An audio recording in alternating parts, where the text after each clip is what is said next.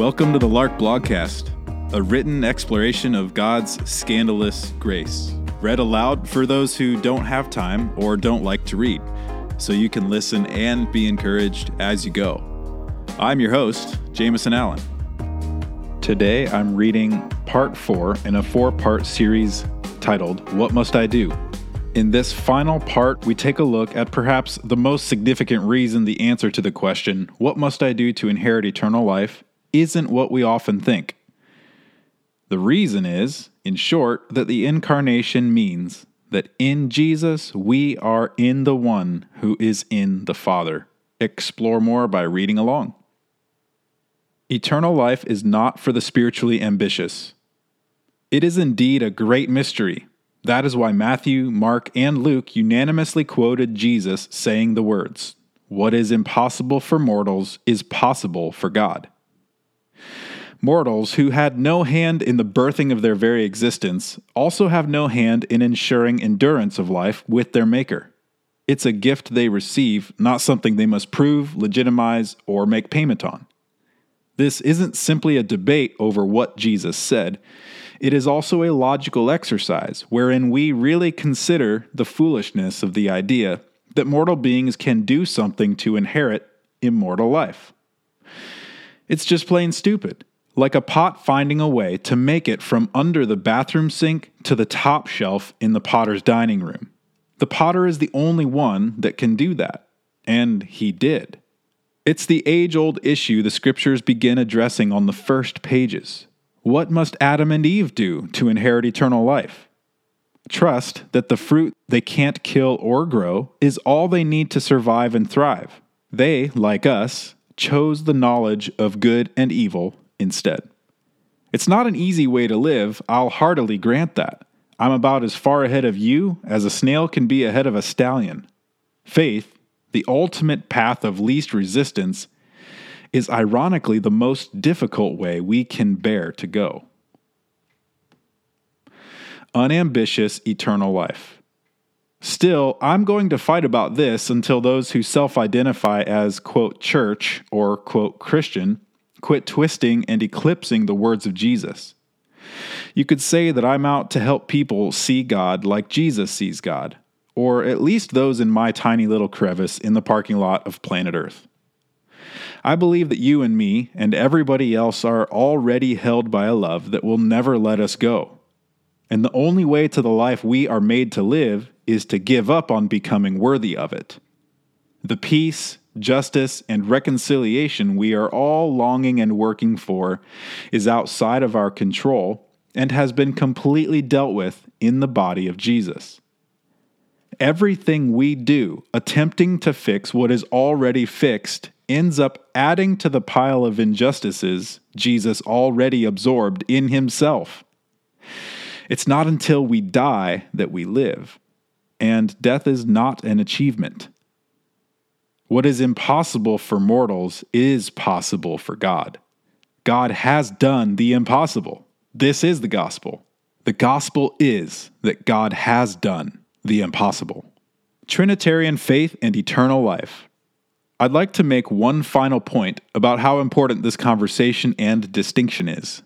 If we persist in the way of life that sees our inheritance of eternal life as our job, on our list of to-dos, then we must admit the disintegration of the doctrine of the Trinity. Hear me out. The ancient, creedal, Orthodox Christian faith established early on that God is indivisibly one, and they are also three: Father, Son, and Spirit.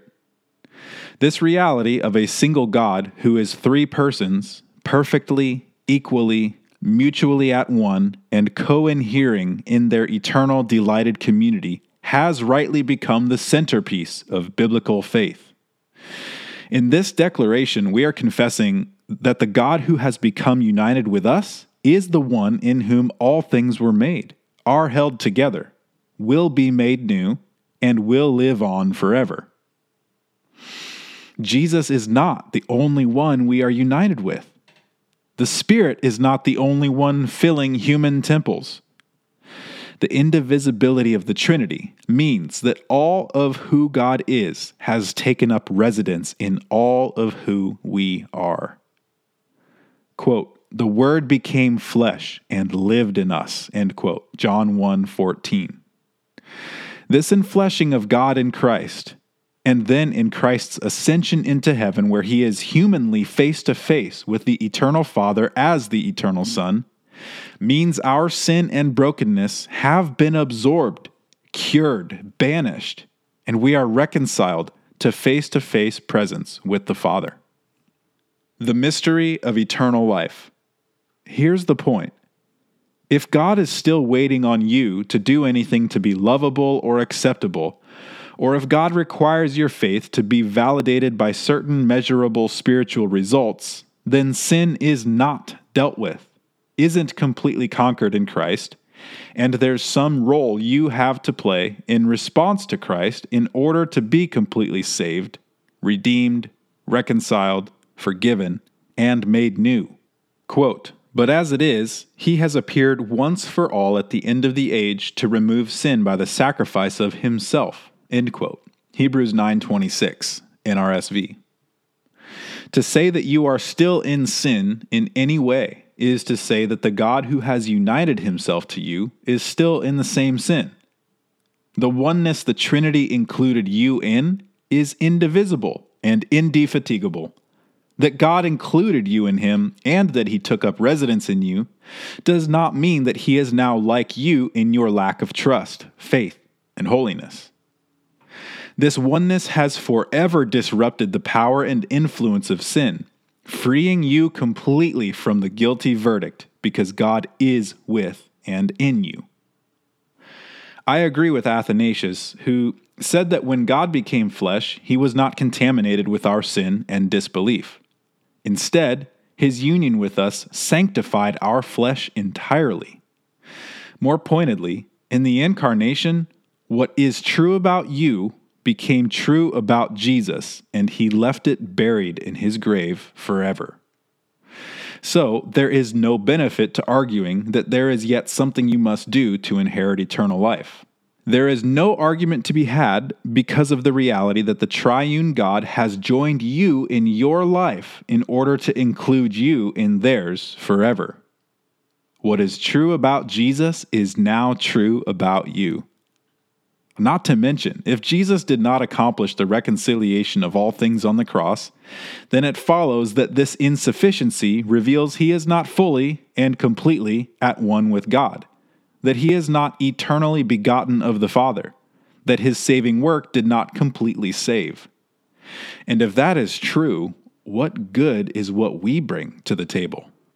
Is our sense of control and contribution to our salvation and holiness really worth the heresy of demoting Jesus? I don't think so. Are you prepared to make him out to be a liar?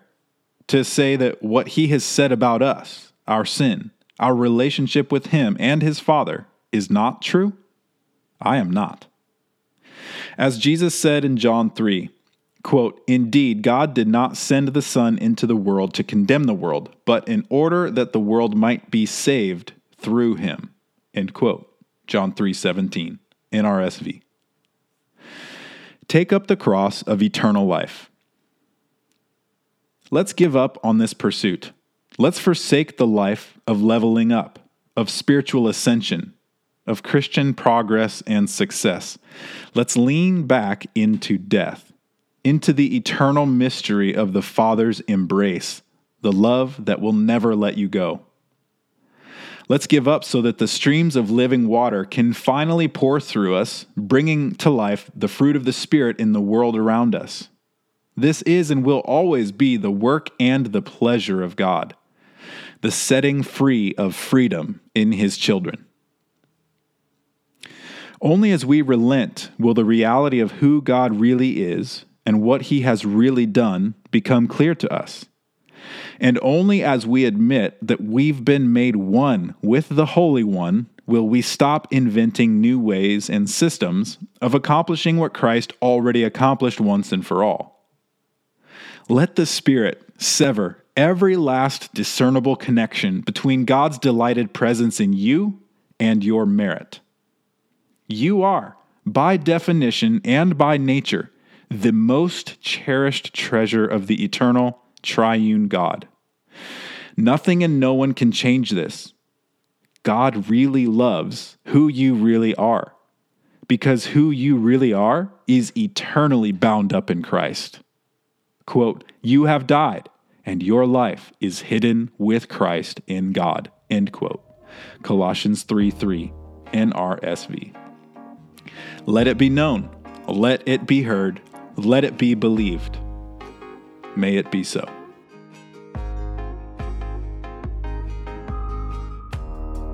Hey, thanks for listening to the Lark Blogcast. Leave us a review and subscribe for more encouraging content on the regular. If you'd like to dive deeper into the conversation about God's scandalous grace, reach out to us at larksite.com. We'd love to hear your story and your questions. Cheers.